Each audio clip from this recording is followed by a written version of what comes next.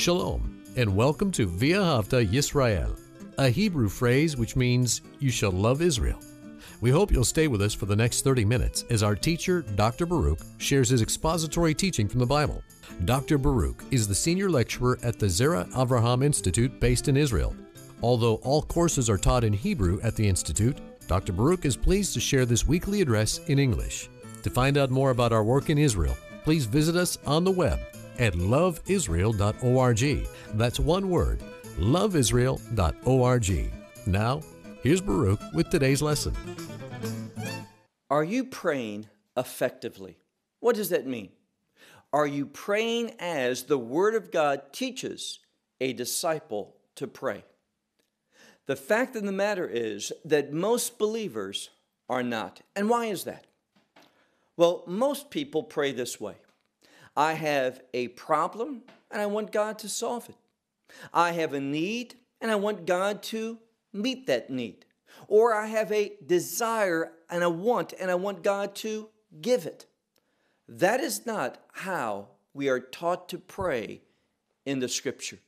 We should pray for an entirely different reason. And what is that reason?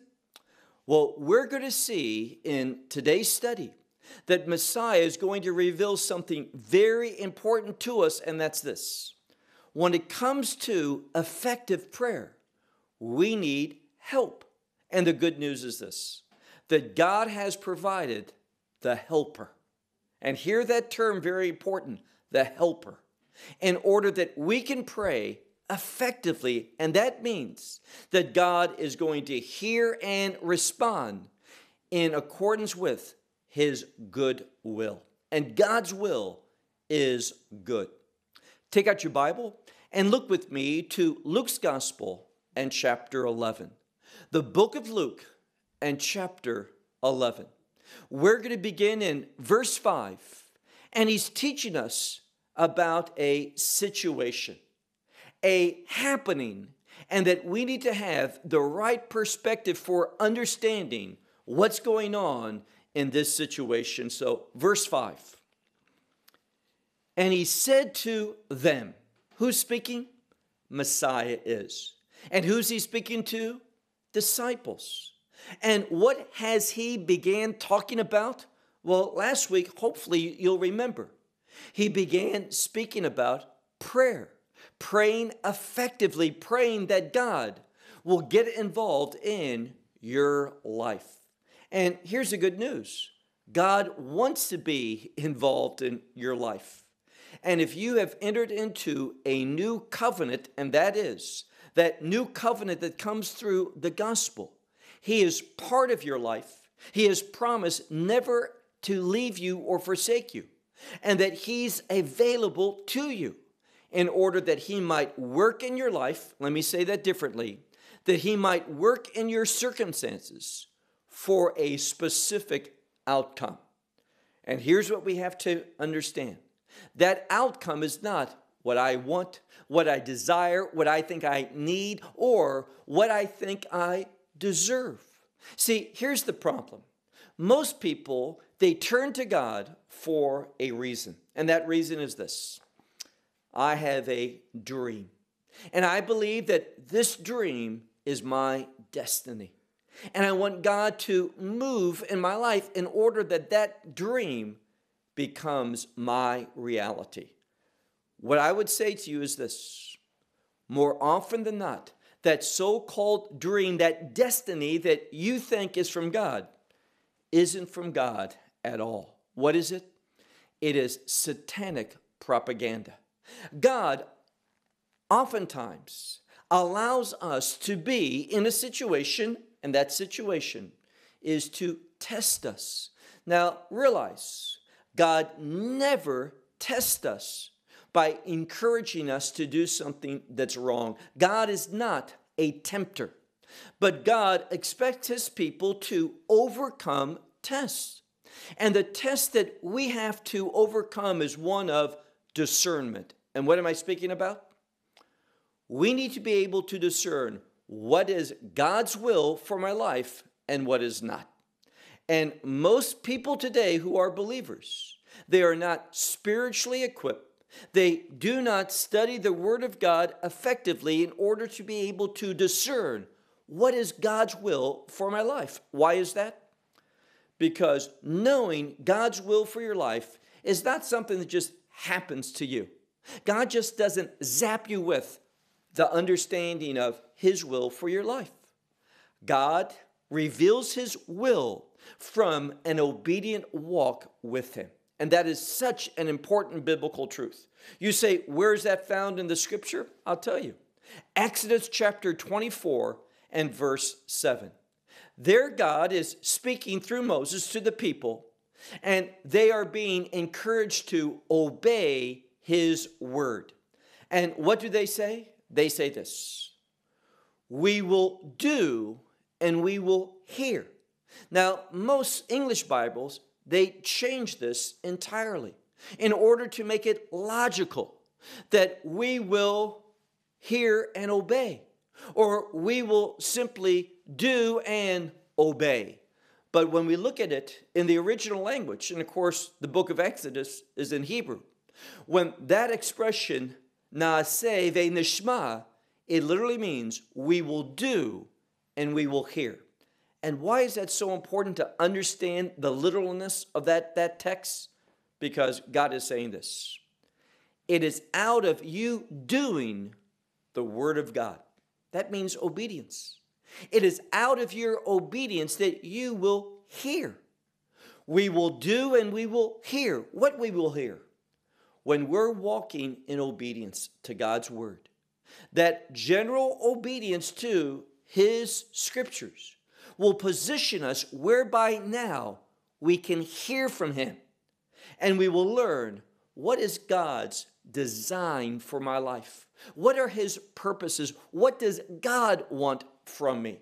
That doesn't happen naturally. It is an outcome of an obedient walk. So obedience leads to revelation. We see many examples of that in the scripture. And Messiah is going to reveal to us in this passage of scripture. It is only when we pray according to the will of God, then God is going to move mightily in our life. So Messiah, He is speaking to them, that is a group of disciples, and He gives an example. He says, which from you should have a friend, and he should come to him in the middle of the night. Now, that expression that he should come implies that he's coming with a purpose. There's a reason that he comes at that inopportune time in the middle of the night. No one enjoys being woken up. No one enjoys an unexpected knock at your door at midnight or some other time late in the middle of the night. But this is what happens.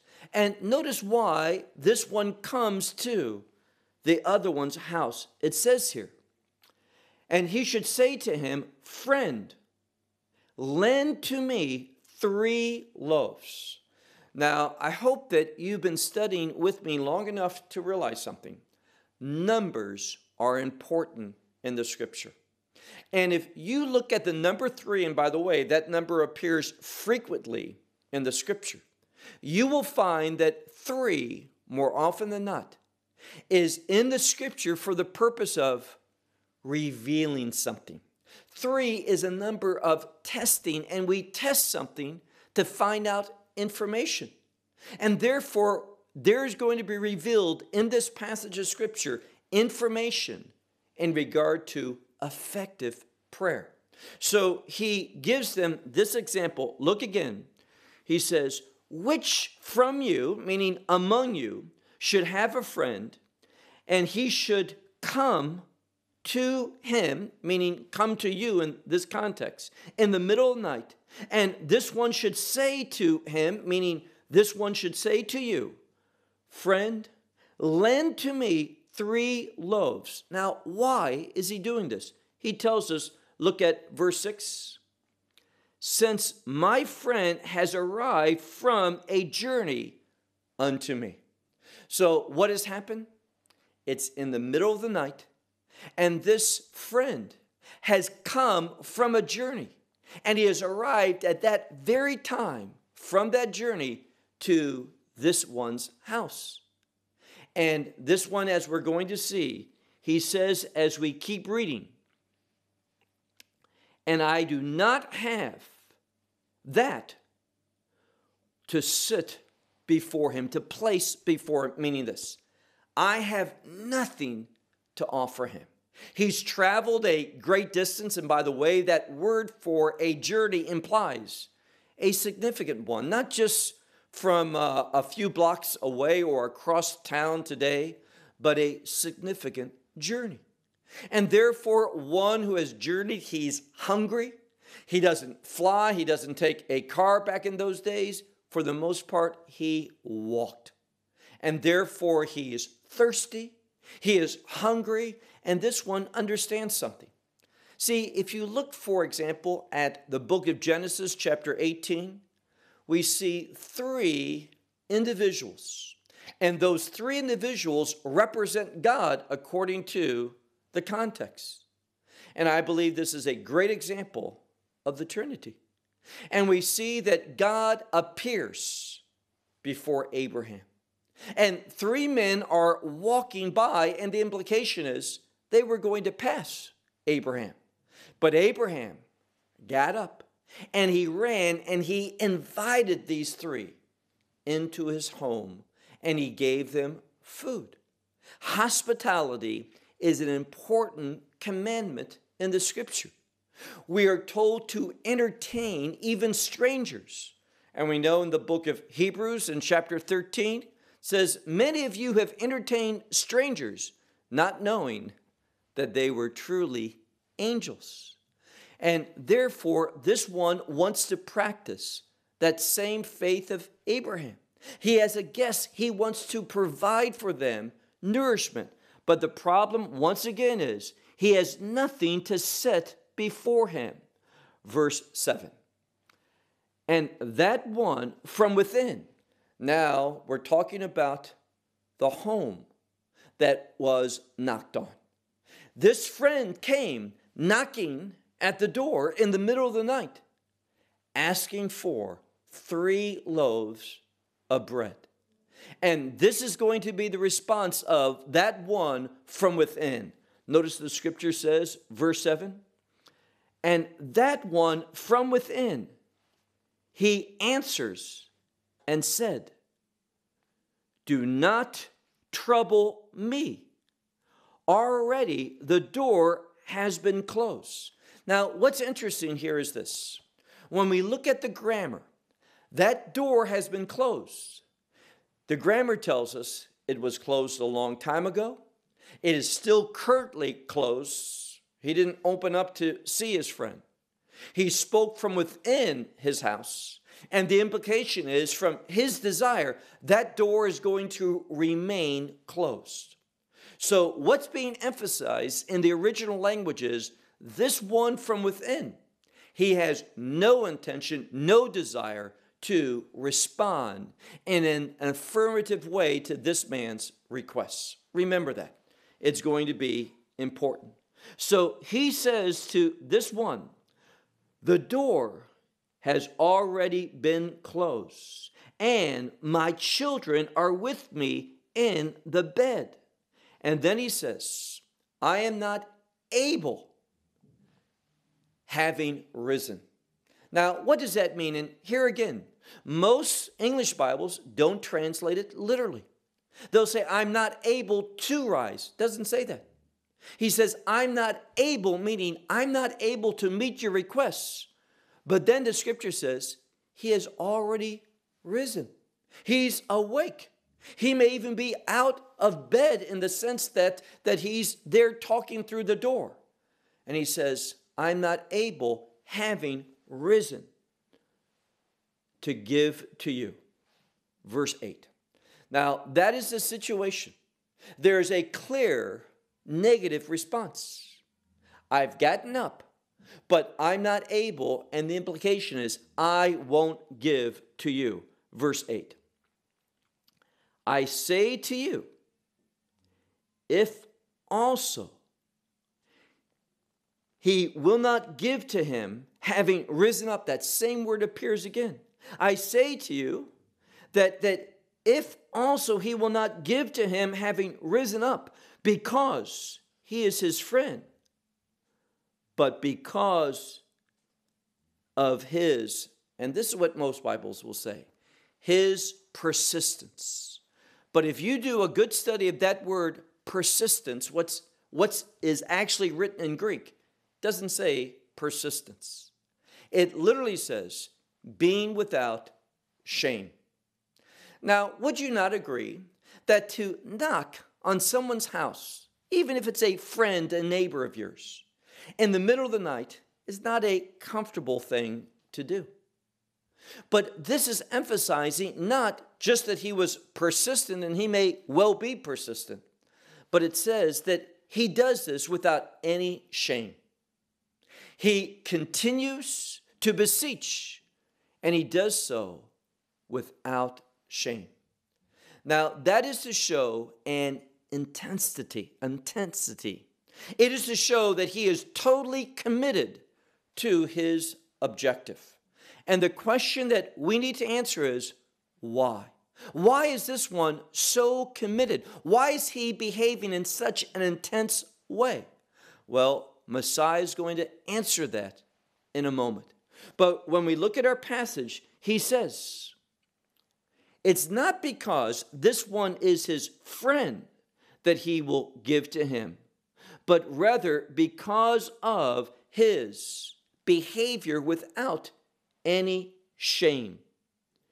And therefore it says, he has risen to give to him whatever he has need of. So he's going to do it because of this one's inability to feel shame in this situation. Why is that? Now, again, yes, there's a degree of persistence in his behavior, but what's being emphasized is without shame. What's being emphasized is an intensity because something is causing him to feel in this way. Now, at this time, we don't have an answer. He's going to reveal that at the end of this passage, verse 9. Now Messiah is going to teach us a few verses in order to encourage us to pray. And he teaches us a process to receiving. Look, if you would, to verse 9. And to you I say, ask, and it will be given to you. Seek, and you shall find. Knock, and it will be open to you. Now, notice there are three things mentioned here. That is to ask, to seek, and to knock. And what he's revealing is a threefold purpose in regard to prayer. First of all, that process, that is a purpose, meaning this. You have to have the right purpose in your mind in order for this process to be effective, and you're going to actually receive. Why do I say that? He says, ask, and it will be given. Well, just because it's given, you may not know where it is. It may not be in your possession. God has heard, he has provided, but you don't know where it is. So that's why he says, just not ask, but also seek. And when you seek, you will find it. You will be able to locate where that provision is. But here again, just because you know where it is doesn't mean that you're going to be a possessor of that. You also have to knock. And only this knocking is going to open it up where you'll have access to the results of your prayer. So remember that. A threefold process. You must ask, and you must ask properly. You must seek, and you must seek properly. And you must knock in order to have that open up to you. So the question that we have to ask is this: am I beseeching God, requesting from God properly?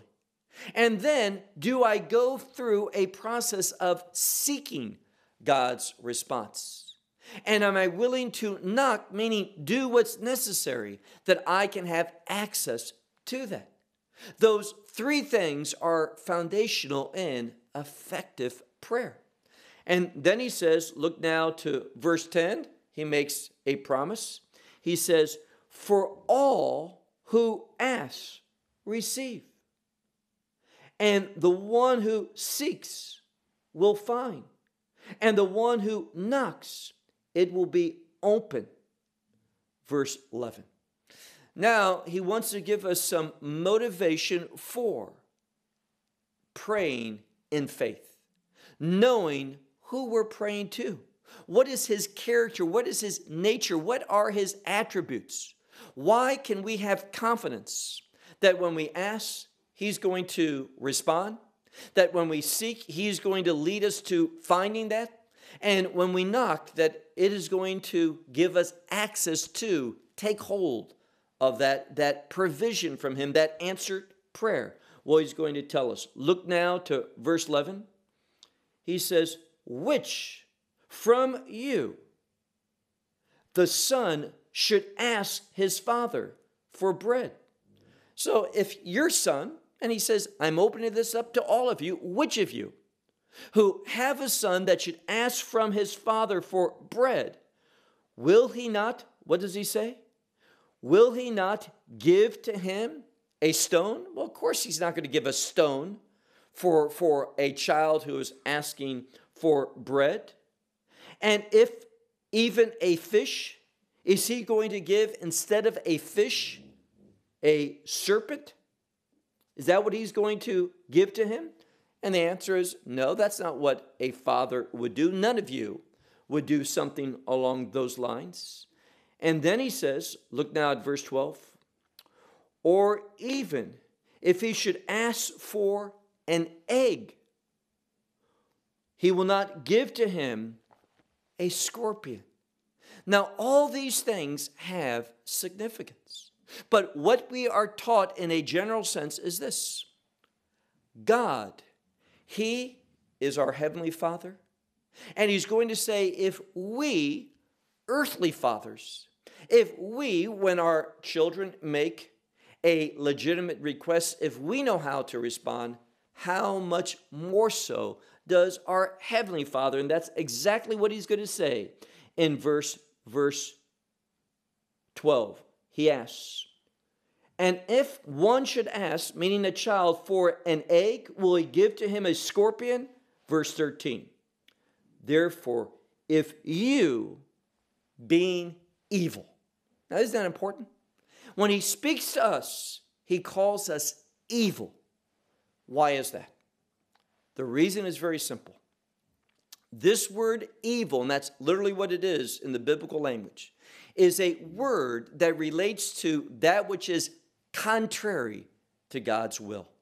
And what he's telling us is this: the natural person, and this can also be the one who's been redeemed by the blood of Messiah Yeshua, Jesus Christ. We tend to all too often operate not in the spirit, but in the flesh. We behave naturally, meaning this: we behave like that old man instead of the new man that we are.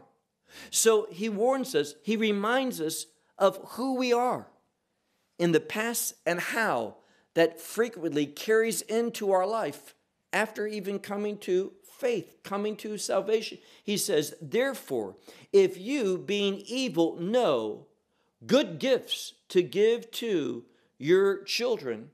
And it's important that it says children, because that word for children is a word of endearment.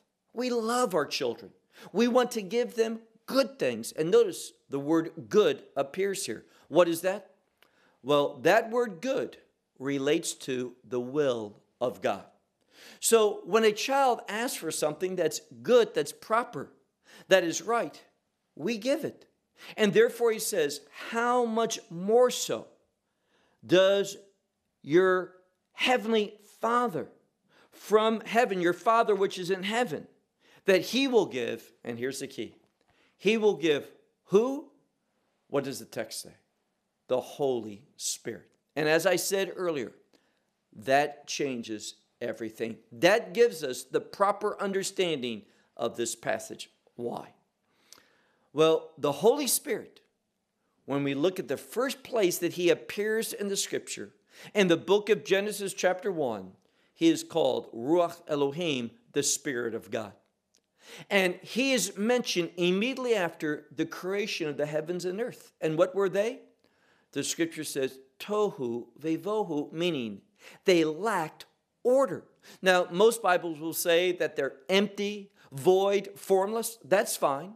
But the simple meaning is of tohu and vohu is chaos. It lacked order. It wasn't fulfilling what God created the heavens and earth to do. And therefore, the Spirit of God was moving, and God spoke, and we see something. It was through the Spirit of God and the Word of God that things change. And it's not by accident that God says, behold, everything is good, very good. Good means in accordance with the will of God. Therefore, when we look at this passage, look at verse 13.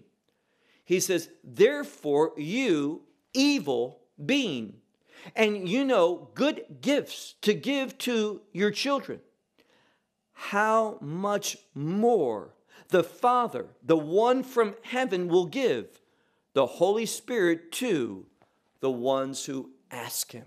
What's he saying here? God will give to one who prays the Holy Spirit. Why? Why does he bring into this passage the Holy Spirit? Because the Holy Spirit, his primary purpose is to help us. He's also called our helper, to help us into God's will, to be in God's will, to carry out God's will, to fulfill God's will. And here's why most of us fail in how we pray. We pray for our will, wanting God to bless what we desire. That's not prayer. Proper prayer is only, and hear that carefully, proper prayer is only when we beseech God, we ask, we seek, we knock, in order that our lives can fulfill his objectives, his purposes. And when we do so, yes, we'll be persistent. And yes, we will not worry about how others look at us. We won't worry about, is this embarrassing? Is this shameful? We're going to be committed to God's will because we realize his will is good. Well, I'll close with that. Until next time, shalom from Israel. Well, we hope you will benefit from today's message and share it with others. Please plan to join us each week at this time and on this channel for our broadcast of loveisrael.org. Again, to find out more about us, please visit our website, loveisrael.org. There you will find articles and numerous other lectures by Baruch. These teachings are in video form. You may download them or watch them in streaming video. Until next week, may the Lord bless you in our Messiah Yeshua, that is Jesus, as you walk with him. Shalom from Israel.